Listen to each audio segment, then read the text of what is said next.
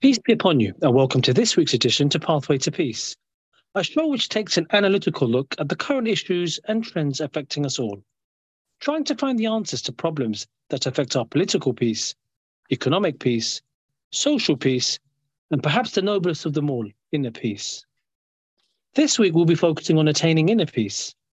I'm your host, Kalim Anwer, and today we embark on a profound journey through the intricacies of life's most intriguing question: why we fall. In the grand tapestry of existence, every soul encounters moments of triumph and moments of defeat, periods of joy and periods of sorrow. While we often celebrate success and happiness, it is in the moments of falling that we find ourselves truly tested, awakened, and transformed.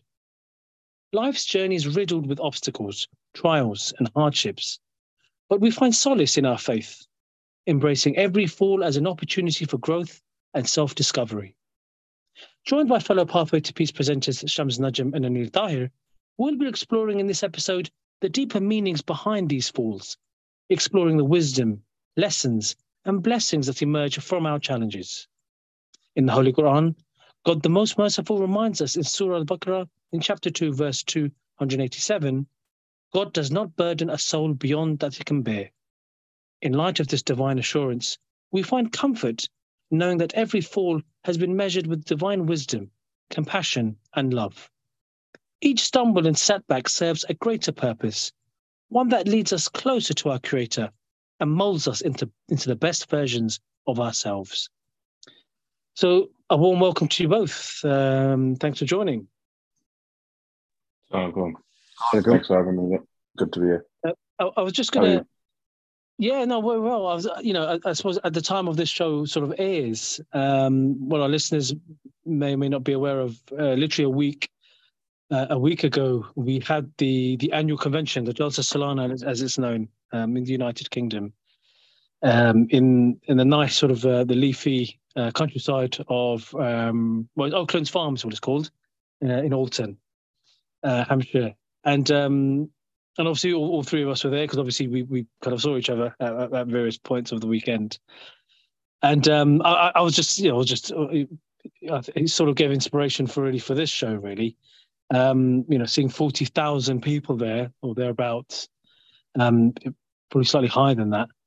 And we sort of all came together. And I suppose the climax really of the event on the Sunday is a very special moment known as sort of the international Ba'ath, as it's known in Arabic, but essentially the Pledge of Allegiance that everyone on the site, but not just physically on the site, but because it's through the means of sort of technology, worldwide, where people are watching the proceedings through various platforms and channels. They themselves are also taking part in that sort of phenomenon as well. But I just thought it's a very special moment, really, isn't it? It's a sort of reminds us of what we're about. Yeah, it's true. It's good seeing you there, and I think you're quite right. It's quite fitting with this title, I suppose. Why we fall, because it's the 3-day retreat is sort of as it can be seen as sort of a spiritual MOT. And I think we've said that previously about the month of Ramadan that comes, and various sort of stages within the year or within sort of the Islamic cycle, or at least for us as a community, there's events that are held, and it is for that. It's because as we'll go into, man has a tendency to sort of fall, but we have these events to sort of bring us some sort of spiritual food for thought, opportunity to sort of reflect. And so, it's good seeing you there. But that is what it's for. And you mentioned the Pledge of Allegiance, which again is something we could probably go into. But within that, we are sort of accepting and admitting fault, aren't we? To a certain degree, we're accepting that we've sinned, and we've sinned our souls, and we're sort of say a type of confession to sort of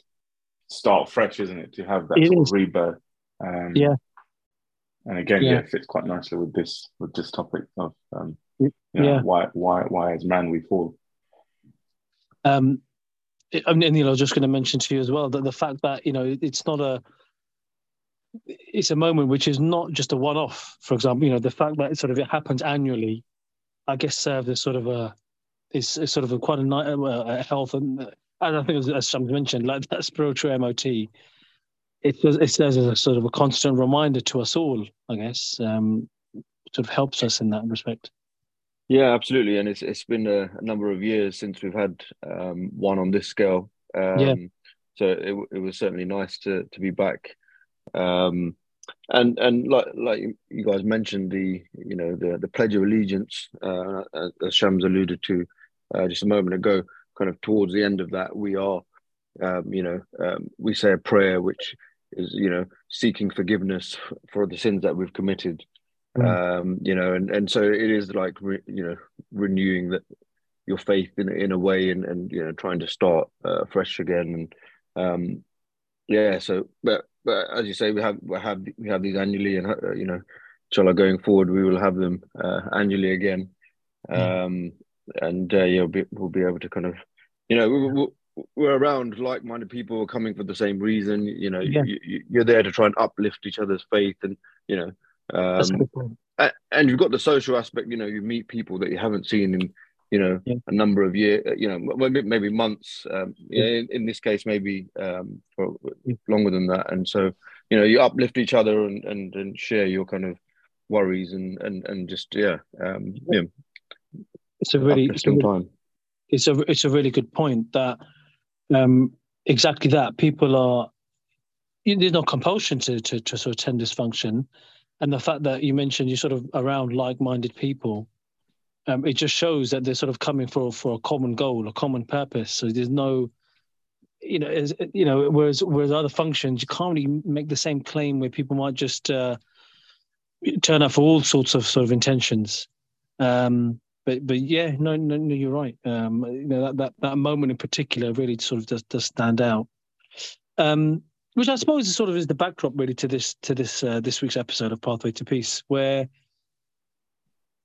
it's part of, as we said in the introduction, it's just a part of the human nature really, that as individuals we have our sort of ups and downs. There are various trials and tribulations that one faces as they sort of traverse through life, and it has a tendency to sort of knock us down. Whereas in sort of Islamic sort of, philosophy, and we'll come into that in a moment, that whereas those moments will come, but the solution is also provided where one to sort of rise from that, and the important part is really how do you sort of pick yourself up again, basically. And so in this part one of this program, really, we'll look at why do we fall, essentially, and does the Holy Quran sort of make mention of sort of these traits, these sort of human characteristics?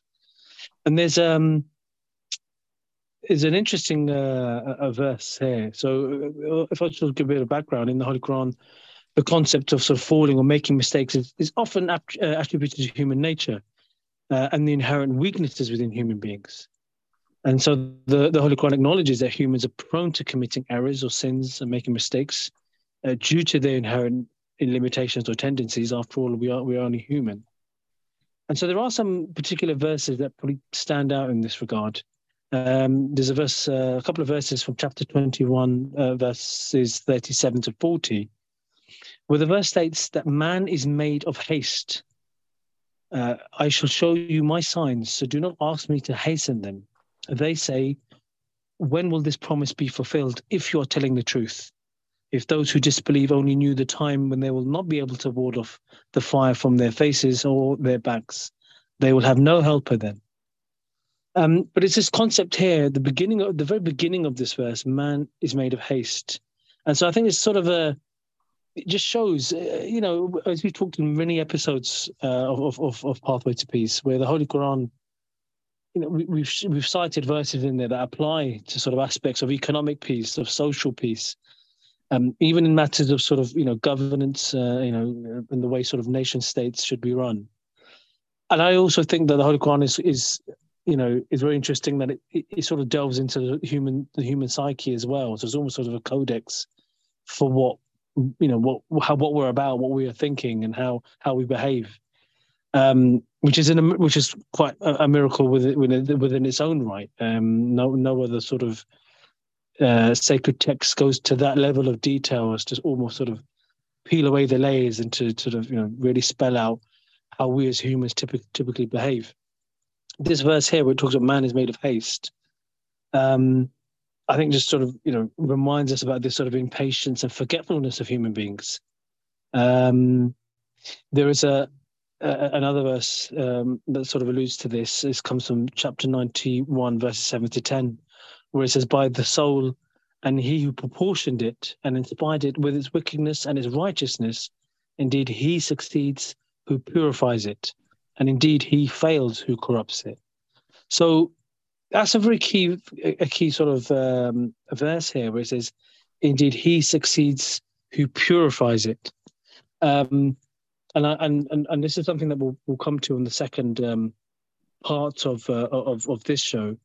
But that particular verse has been sort of mentioned by the second caliph of the Ahmadi Muslim community, Hazrat Mirza Bashir Muhammad, in his book, which was actually a speech to begin with, called Way of the Seekers.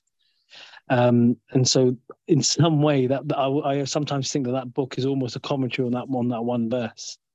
But we'll refer to that book in a moment.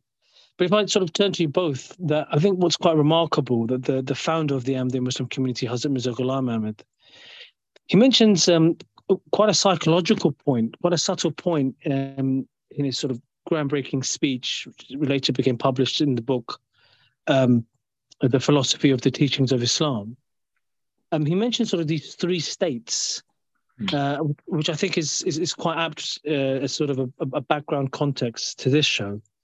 And he mentions here, he cites three verses from the Holy Quran as sort of evidence as to why humans almost sort of travel through these three states, basically. And this first state is known as Nafs Amara, which loosely translates as the self that incites to evil. And he actually says in this regard that this particular state of man, this means it is a characteristic of the human self that incites man to evil and is opposed to his attainment of perfection and to his moral state, and urges him towards undesirable and evil ways. And I think it's probably fair to say that that's it's the most basic level, isn't it? If I sort of turn to you both, I mean, it's we've talked about this in many programs before. That I would say, in some regards, that it's that trait that sort of I don't want to tarnish the whole industry, but when it comes to sort of, for example, marketing techniques, they sort of appeal to sort of the base instincts of man when it comes to sort of, almost encouraging, oh, you must have this, or your desires are craving for this. Is that fair to say? Yeah, I think it's an important point about man is sort of. I mean, we see it. We see it every day, don't we? The inherent weakness of man, where that lust for desire, or desire for material things, that type of weakness that we see in man day to day. That's sort of the easiest to, I suppose, target, isn't it? And I suppose that's where that is sort of the most basic form of man, and is why the founder of the community has sort of highlighted that as its most sort of basic form. As the lowest level of sort of where the human soul sort of is. I'll move on to the next sort of states, and where the author Hazrat Mirza Ghulam Ahmad, the founder of the community, he comments on the next stage known as Nafs al-Lawama. And he says about this sort of loosely translates as the self-accusing soul. And in some respects, this show pretty much is talking about this middle state.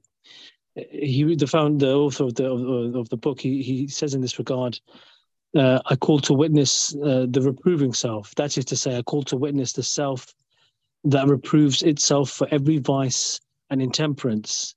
This reproving self is the second source of human state from which the moral state is generated. He goes on to say, at this stage, man ceases to resemble the animals And he says it's an interesting term here because the verse where it comes from, this word nafs al-lawwama, the full verse, it comes from chapter 75, verse 3, and it says, "And I do call to witness the self-accusing soul." So this self-accusing soul is known as nafs al-lawwama. And this sort of, in the Holy Quran, where it uses this idiom of, I do call to witness, the founder of the community and the Promised Messiah, Mahdi, says, calling it to witness is for the purpose of doing it honor, as if by advancing from the state of the self that is prone to evil and arriving at the state of the reproving self, it has become worthy of honor in divine estimation. So that's quite interesting. It's showing that there is a sort of a gradual upward sort of trajectory there. He goes on to say, "It is so called as it reproves man on the vices, and is not reconciled to man submitting to his unnatural desires and leading an unbridled existence like the animals." He says it desires that man should be in a good state and should practice good morals, and no kind of intemperance should be manifested in any aspect of human life, and natural emotions and desires should be regulated by reason. But he mentions the fact that because it's obviously we haven't quite reached the sort of the pinnacle. After all, there is another stage to go. He says though it reproves itself in respect to vices, yet it is not fully effective in practicing virtue, and occasionally it is dominated by natural emotions when it stumbles and falls. It is like a weak child who does not wish to stumble and fall, but does so out of weakness, and it is this remorsefulness over his infirmity.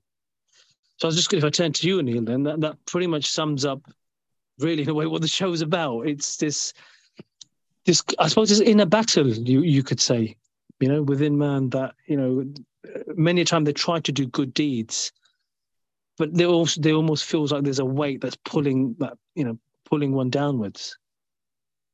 Yeah, absolutely. And you mentioned marketing earlier, and we were talking about, the kind of the base desires, and this kind of materialism we're seeing is kind of rampant in society now.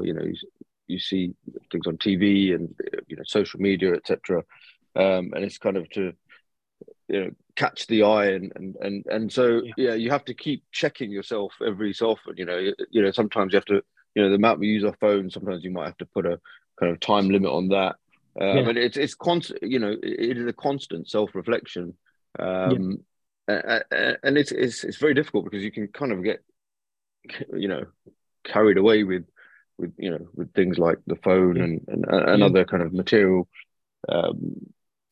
material desires, and so it is a constant battle. You have to keep reevaluating yourself and seeing where you're going, and I think this is just the nature. And even if we look at a child, a child's natural inclination, they won't know necessarily what to do. So you have, as a parent, you'd have to constantly teach the child, where, every time when they sense danger, or just different aspects of life. So that's also one one example of how man has to be, or even a child has to be constantly reminded. Yeah, exactly. Yeah. I think what's quite interesting about this state as well is that there's commentary which highlights that it's at this state that man is sort of ashamed of that weakness. So that element of shamefulness highlights an understanding that there is weakness. So you're now at that level where you recognize that there is an element of weakness, and you're constantly trying to battle against it. But you fall because of that weakness. But it's that cycle of trying to at least come out of that with some sort of self-willingness to sort of break away. Agreed. I think the sort of examples you gave as well, actually, Anil, about just as a child who sort of continually stumbles. It sort of reminds me of that we sort of mentioned this verse before about man is made of haste, and it was quite fascinating. Sort of the research for the show, this particular word of hasten, When you look at sort of the Arabic sort of lexicons and to understand a bit more about of what that's about, sort of the deeper meanings of that word of hasten, and it gives a sort of analogy of one who sort of as if they were sort of standing on a camel and they're not quite sort of fixed. They're not sort of they haven't got a good grip on it, and so as a camel sort of stands, the rider could potentially fall off due to lack of balance. And all that is sort of packed within the words of the Arabic word here of haste, and it says how man is made of haste.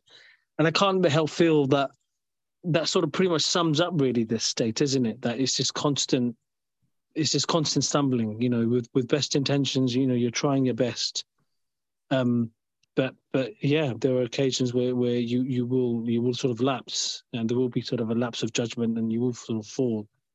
It's quite I just once again it's just proof really there how when the Quran sort of talks about such things and gives various sort of metaphors and similes, it really is sort of a deeper layer there, which is for the reader to sort of investigate and take benefit from really. I'll just for completeness, I'll mention the third state that the Hazrat Mirza Kalim Anwer had talked about in these sort of three stages of man. And this final state, which is termed nafs matmainna in the Holy Quran, where it says, which loosely translates as the soul at rest. And he, in sort of a commentary on this particular verse, where it comes from, it says, "O soul at rest that has found comfort in God, return to thy Lord, thou well pleased with him, and he well pleased with thee.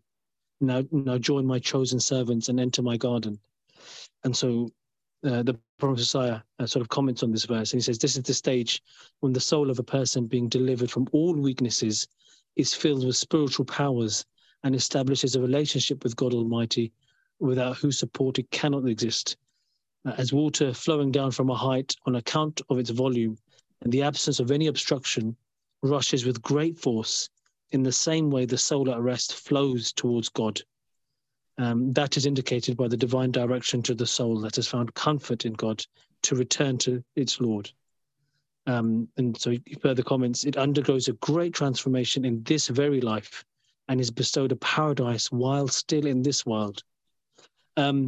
So, yeah, a sort of a grand stage, of which the whole purpose of the coming of the Prophet Messiah and Mahdi is to sort of guide people that this is not just sort of mere fables or stories. Humans have the capability, rather it's literally within our DNA to sort of strive for this final sort of state in this very life. I think that's probably one of the major sort of the differences where other faiths may think that, well, it's only in the afterlife that one may see sort of a state of bliss, or be able to have sort of communion with their maker. Whereas the founder of the Ahmadiyya Muslim community, Hazrat Mirza Ghulam Ahmad, has sort of proven, well, he himself is proof where he sort of has narrated many incidents within his life of the closeness and proximity to God. But it's not just something exclusively to him. He's sort of had been advocated that this is something that man has the potential to achieve if he follows the practice and the way of the Holy Prophet, the founder of Islam. Peace and blessings of God be upon him. Yeah, so, I think. Yeah, sorry, Shams. Yeah. Yeah, I was going to say, I think to add to that, this is why we have, the events when you spoke about Justice Solana, is because these events that we go to and we get sort of guidance from the Khalifa, it is so that, essentially the need of the Imam and the need of the promised Messiah was there because of the moral decline and decay of society. And these events that we have and the coming of the Imam is so that society can recognize that actually there's a way to sort of better yourself. There's a way to sort of come out of that sort of low level of spirituality and sort of build on yourself, which is quite important. I think, maybe we'll go on to it because the youth and the sort of society we live in today sometimes it can seem like there's sin and evil at every corner and every step. But like you said, it's kind of in your face. Essentially, it's in your DNA. Yes, essentially, it's in your DNA to actually be good rather than be evil. And I think these events and the Imam and our Khalifa are there to sort of highlight why that's important and how to actually reach that state. Yeah. It's really worthwhile sort of making a sort of a comparison or a contrast then, in the sense now. So essentially, when we sort of talk about why we fall and why we stumble, I guess what we're really talking about then is just the nature within man who can sort of, how can I say, go to the dark side, but essentially sort of fall victim to sin, basically sinning, commit acts of whatever nature, of whatever magnitude that has there's two sides really. One that can have a detrimental impact upon their own selves, be it maybe it could be intoxicants that they're taking or other deeds. But equally, there are also various sort of vices, various sort of sins that one inflicts upon their fellow man, other fellow humans, and sort of and inflicts sort of pain and upon others, which is also sort of classed as various sins of be it murder or anything like theft, when you're harming others. But I guess what's interesting here, though, is I guess the concept of sin, and how if you sort of make a comparison then. So, for example, within Christianity, and there's for our listeners a fantastic book, if you may not be aware of it, called Christianity: A Journey from Facts to Fiction, which was written by the late fourth Caliph of the Ahmadi Muslim community, Hazrat Mirza Tahir Ahmed. There was a chapter which had sort of dedicated to the topic of sin and atonement, because this is quite a stark difference between Christianity and Islam, because in Islam there is no notion of sort of an inherited sin, which along the lines of the sin that was sort of first brought about between sort of Adam and Eve. And as a result of which, it's a sin that sort of now, consequently sort of passed downwards throughout their whole progeny and throughout the whole of mankind. And hence the reason why, from their perspective, the arrival of the Messiah, or Jesus, there's this notion that him dying for our sins was necessary, because from the Christian perspective, it's as if God requires something. Almost as a trade, which obviously is a very alien concept within Islam. We'll come to in a moment. But it's as if, their sort of reasoning is that you had to die, because in order to die, it's almost like a sort of a barter as such. You taking away the sins of others. But I suppose from an Islamist perspective, if you sort of analyze that, I mean, if I sort of get your sort of comments on this, it does prove a very sort of an unjust sort of philosophy there, that being born with sin, for what, basically, you're sort of an innocent sort of child, an innocent sort of baby is born and has come into the world of sin. It sort of paints a picture of a very sort of unjust sort of system. Is that unfair to say? Yeah, I mean, if we take this idea of if a person commits a sin and someone else is then inherits that sin or is punished for that sin, it goes kind of against logic in some ways, and justice, as you mentioned. And in Islam, we talk about this, seeking forgiveness, astaghfar, and so that part wouldn't actually come into play here, because then there would be no point in seeking forgiveness if your sins are going to be forgiven no matter what you do. So it does seem this sense of injustice in this idea. Yeah, absolutely. And also accountability, isn't it? It's if you're not then accountable for what you do, or you're born with a package of sin, then it's very difficult for you to sort of accept that there's, as Anil said, justice or a God that's just. It's kind of like, you've already started in a negative without having done anything. And so then the whole concept of doing good becomes a little bit irrelevant. Exactly, yeah. I agree, because it's almost becomes, there's almost no need to sort of, there's no drive as such, because if you think, well, someone will come along and Hannah's actually, if we accept that they died for us, then there's no need. Yeah, I mean, in a way, it would be quite chaotic then, wouldn't it? Because then anybody would be able to commit any sin or any act, and know that somebody else is going to be kind of taking the burden of those sins. So, essentially, it'd lead to chaos. Yeah. I suppose the way to sum that up, really, then the situation is really, if it's a crude analogy, but if I have a headache, but I won't take the paracetamol, someone else will take the paracetamol, and my headache will go away, essentially. And I think it's this sort of alien concept of, if we've done wrong, it's for each individual to sort of make amends for the wrong that they've done. So it's probably even on that point, where someone else has taken the medicine for the headache to go away, but actually in reality, sin hasn't disappeared, and so we still see it quite rife in society. So where is that?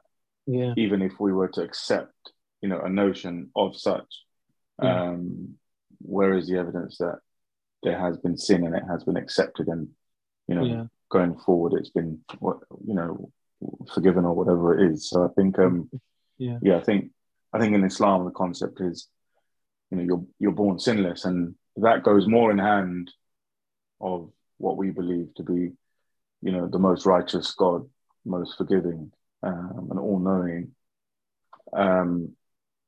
To start sort of, in this, I go back to what you said, sort of your natural sort of your DNA, your fiber, is to turn towards this God who we believe to be sort of loving and forgiving. Why would we be born with sort of sin on our back? And one of the attributes of God is, being the most gracious and most merciful, and so for him to be that, we would need to seek forgiveness and turn to him and ask for that mercy and forgiveness. So again, these are attributes of God that are there for a reason, and for man to turn to his creator, and the fact that he is the most gracious and merciful means that we have he will forgive our sins over and over again, but it is up to us to turn back to him time and again. Very interesting point.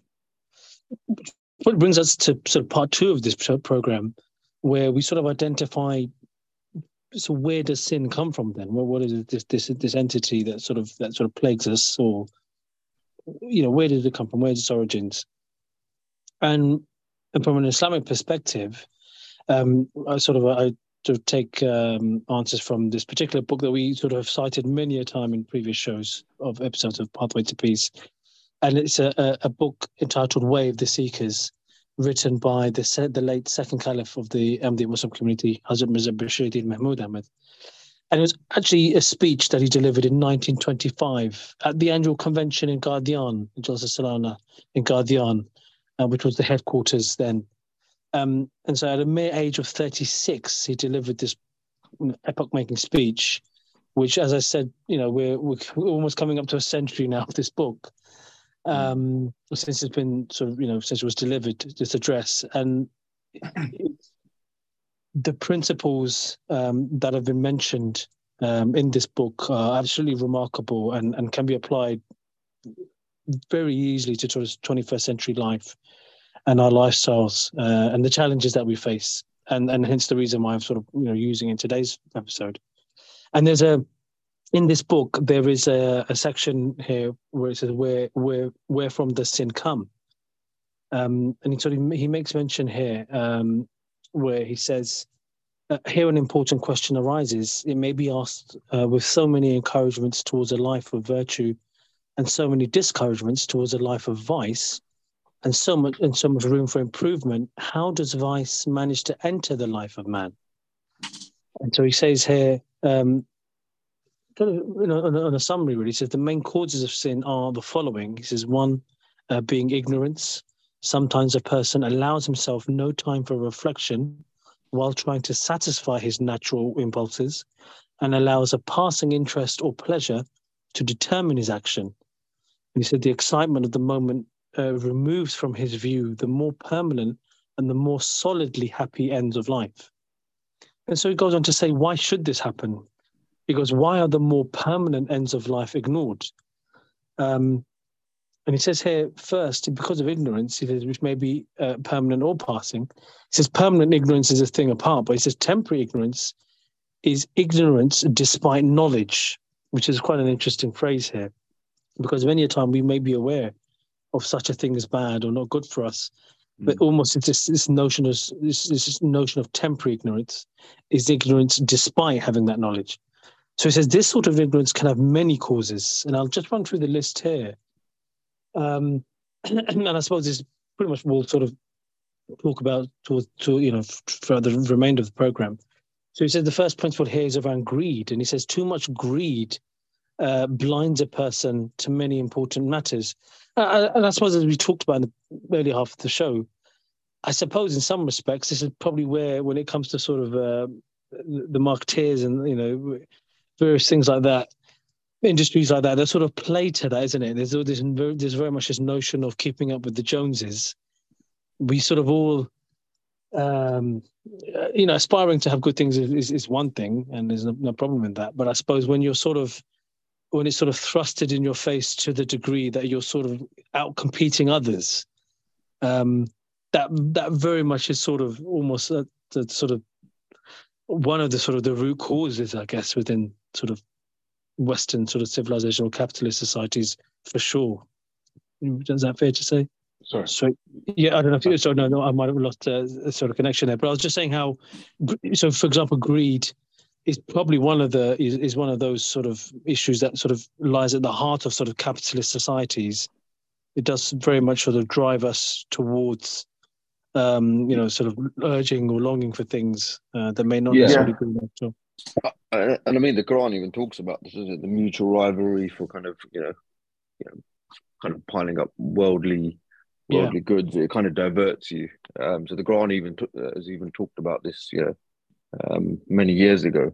And now we're kind of seeing that on a more regular basis. You can open up, you could be talking about something and an advert will pop up on your phone. And so, it comes back to that point, these things are there distracting you, diverting you, and you've got to constantly check yourself and reevaluate. But sometimes you can get into that stage. I think we talked about the different stages of sin, and you can get to a stage where you kind of you're not realizing it, and here we're talking about ignorance, and there's a couple of aspects of ignorance. One is you kind of mentioned it, but one is to do with the fact that you may not have knowledge of something, but on the other hand, you may have knowledge of something, but you've completely understood it incorrectly. And so that is one of the other sides of ignorance. Is you might have knowledge, but you haven't really delved into something. You may have misinterpreted, as we see. Or at times you sort of, I guess, as humans, we have this ability to sort of almost justify to ourselves, oh, actually, I can do that, or you sort of try to sort of rationalize it, but which is probably not a wise move. Shams, if I turn to you for one of the other sort of reasons that the second caliph gives as to why sort of sin sort of emerges, it's quite interesting. He says here, excessive fear of a thing And also at the same time, excessive love of a thing as well. And I'm wondering, I guess with maybe with excessive fear, there might be, as a result of one sort of leading to sort of cowardliness, and almost sort of giving in to whatever situation presents you, and there's you sort of cease to resist and may fall prey to sort of a sinful act. Whereas I was just going to say with excessive love, which is interesting, excessive love, I'm wondering if that sort of leads to jealousy, and that in itself can cause quite a few problems. Yeah, I mean, when you sort of highlighted that this was going to be a topic, I tried to think to myself from a perspective of youth, like what is it sort of in society that makes, or at least troubles our youth, or, everyone really, but growing up from a young age. And it's some of these things that you're mentioning now, isn't it? It's the temptation, you sort of pushed by your peers, and then you sort of, as you mentioned now, the excessive fear, the cowardliness, which I suppose that there's deeper sort of understanding behind sort of cowardliness and what sort of Islam and the founder of our community sort of highlights behind that. But I suppose, in society that, and on the other end of the scale, excessive love, it's interesting, because again, like you mentioned, it could be jealousy. It's sort of, being sort of so deeply obsessed with something. And that in itself can lead you astray. What's interesting here is that points, I suppose, 5 to 10 or 11 relating to excessive something. So excessive anything, I guess, leads, Islam is taught you to kind of to be balanced or in the middle and not take kind of extremes of anything. And so it's interesting here that, like even excessive optimism, that's an interesting one. I never really thought of it like that, but I guess if someone's excessively, optimistic about everything, maybe that leads to some sort of kind of unrealistic kind of situation. So, excessive anything, I guess, causes an issue in trying to keep that balance. Yeah, really good point. You're right. A few of these, I'll just list them out just for our listeners' benefit. Where he says excessive fear, excessive love, excessive optimism, excessive pessimism. And then he says excessive insistence on anything, excessive desire, excessive lack of desire. So it's a really good point that Islam has this natural sort of balance within us, or it wants us to be balanced rather. And you see each of these sort of conditions is rather at polar ends, at polar ends, polar opposites. And if one sort of falls victim to just sort of one side of that, one extreme, it just shows you, sort of leads to a sort of a destructive sort of behavioral traits within us. But I agree very much so that I think that's the beauty. And you can see on the excessive pessimism, you can see kind of how that ties in. I suppose if someone is going through a difficult time and they're particularly negative about something or pessimistic, it can lead kind of spiral, kind of into this negative hole, right? And that could lead to excessive pessimism. So I think that's quite an interesting one as well. Yeah. So in this book, the Saint Caliph sort of lists these particular behavioural traits, and then he goes on to say, besides ignorance, the second big source of sin is social contacts and companions. And he says, man is a born imitator. He tends to do as others do, without weighing and considering the consequences of what he is doing. These social influences include the influence of parents and other relations, playmates, teachers, social institutions, and customs. So, I mean, that probably doesn't come as a surprise, really, that you're right. You are sort of the company that you keep, and that sort of can that can obviously no doubt cause problems if you're sort of running with the wrong crowd. you're sort of you're really fighting against it. Really, it takes a sort of a brave individual to turn the sort of group mentality around. But rather, if you find yourself being the minority, more often than not, the individual is sort of swayed towards adopting sort of bad habits. I mean, I wanted to get your sort of views on some of this, but I guess to do with what comes with that is peer pressure. I guess is that fair to say? Yeah, it's an interesting one really, because if you are to try and think of again I go back to youth and kids and sort of the sins, is to say, that they would commit. Most of the ones that will come to your head are done in groups or done with the influence of other people. Most acts that you will do or you'll pick up, it's in and around and amongst friends. And Islam actually does give great emphasis on sort of social gatherings and us being social creatures to be close and meet one another and to have good influences on one another. And Anil mentioned earlier, even the mental health side of things, getting together and being around one another is actually good for you. But it has to be around the right sort of type of people. And that company that you keep really does have a very big effect on who you are. And where you mentioned earlier, keeping up with the Joneses, that's another aspect that falls into it, because with that peer pressure, you want to sort of, be kept up with other people, and you want to be, there may be this desire to feel, or the temptation to feel acknowledged or wealthy or acknowledged or whatever it is. And that goes in with trying to keep up with the Joneses, and that's where sort of you may fall victim or prey to some of these sins. But for sure, I think, us guys growing up in the society, we can very easily see and understand the power a group of friends can have on one another. You see all over. We live in London. You see all over London now. There's the knife crime that goes on, the mental health crisis that we're going through, and various other things. But it's a lot of it is to do with sort of your company, the friends you keep, and the effect they have on you. Sort of group think sort of mentalities, isn't it? Yeah.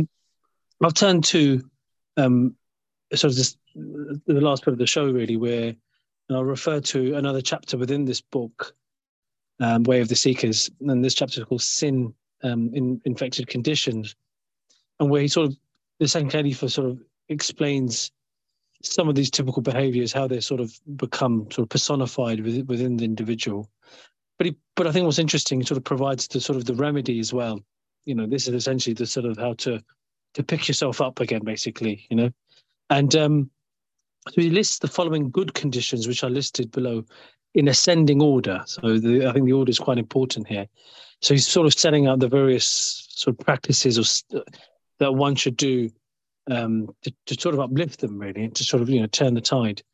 And so he says the first one is to do good for the sake of a reward.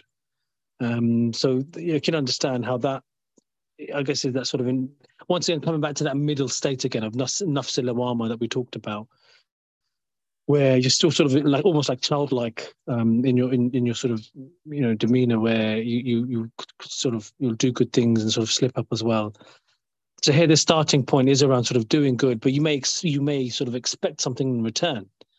He then the sort of the second state then or the second sort of step, you could say, is to choose good as a commandment of God. And I think this becomes more about the awareness of God now, where I suppose the individual is becoming a bit more aware that there's a sort of a higher being that we're all accountable to.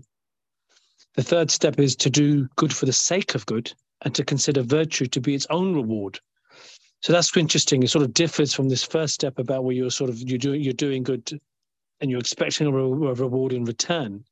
Whereas we now come here to step 3, where it's doing good for the sake of doing good and to really not expect anything in return, and rather the act of doing good is the reward in itself.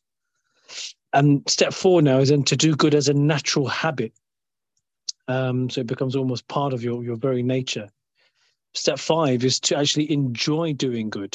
So it becomes almost as just by natural sort of your default position then, instead, and furthermore to actually enjoy that as well, those behaviors. And step 6 is to promote or to propagate good in the world. So you're sort of spreading it to those all around you. It's not just confined to yourself.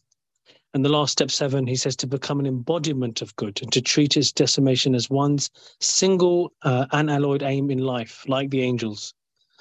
And I think, I suppose we've gone full circle now, in the sense that when you think about the weekend, or last weekend rather, with the Jalsa Salana, the annual convention in the United Kingdom, I mean, in some ways, it provides the opportunities for us to sort of do all of these things. I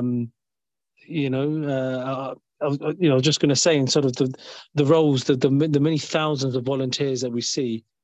Probably not to just, if I just highlight your example in here, obviously you kind of a sort of a city person, by day working, and then obviously you're the sort of cumbersome task that you had to sort of take on board of sifting through, I don't know how many tons of rubbish, I guess, to sort of make sure the site is sort of clean and fit for purpose. It just shows its remarkableness from a humility point of view. I was just going to get your thoughts on how Jalsa Salana provides us with these opportunities that we probably wouldn't find elsewhere. Yeah, I mean, it's a good point. I mean, you see volunteers from all walks of life, doctors, accountants, doing various different jobs, being it cook the food or make rotis or kind of, as I do, waste management on site. But I suppose it does come into these conditions that you mentioned. Been doing it for a number of years, and you kind of, it has become almost kind of like a second nature, and we actually enjoy doing the work because it's for a bigger cause and to serve the community. So it's one of those things that all the volunteers at Jalsa get that opportunity to serve and give back, and not for kind of any reward as such, but to give back to the community and serve the guests of the Promised Messiah that are coming to the event. Yeah, absolutely. Well, only for time reasons, I'm afraid we have to bring this episode to a close. But before we do, here's a quote from the founder of the Ahmadiyya Muslim community, Hazrat Mirza Ghulam Ahmad, the awaited Messiah and Mahdi, who was prophesied to come in the latter days, when he said the following words of hope. He says, "Think not you are sinners. Will your prayers be heard? Do not think like this. Man makes mistakes, but a time comes when he is able to overpower his sinning self. This power to overpower the sinning self is also built into the nature of man. Water puts out fire. This is a part of its nature. Howsoever you may heat it, when water drops on the fire, it must put it out. That is its nature. So is man a purifier by nature. Every man has this purifying property. Do not feel defeated because you have been involved in sin. Sin is like a stain on the surface of a piece of cloth. It can be washed away. Your habits, your dispositions may be dominated ever so much by your passions, but pray to God weeping, crying. He will not let your prayers go to waste. He is full of compassion." Well, that's it for this week's edition of Pathway to Peace. We're back same time next week. I've been your host, Kalim Anwer, and thank you to my co-presenters, Anil Tahir and Shams Najum. You can comment on today's program through Twitter by tweeting @Voice of Islam UK. Peace be upon you.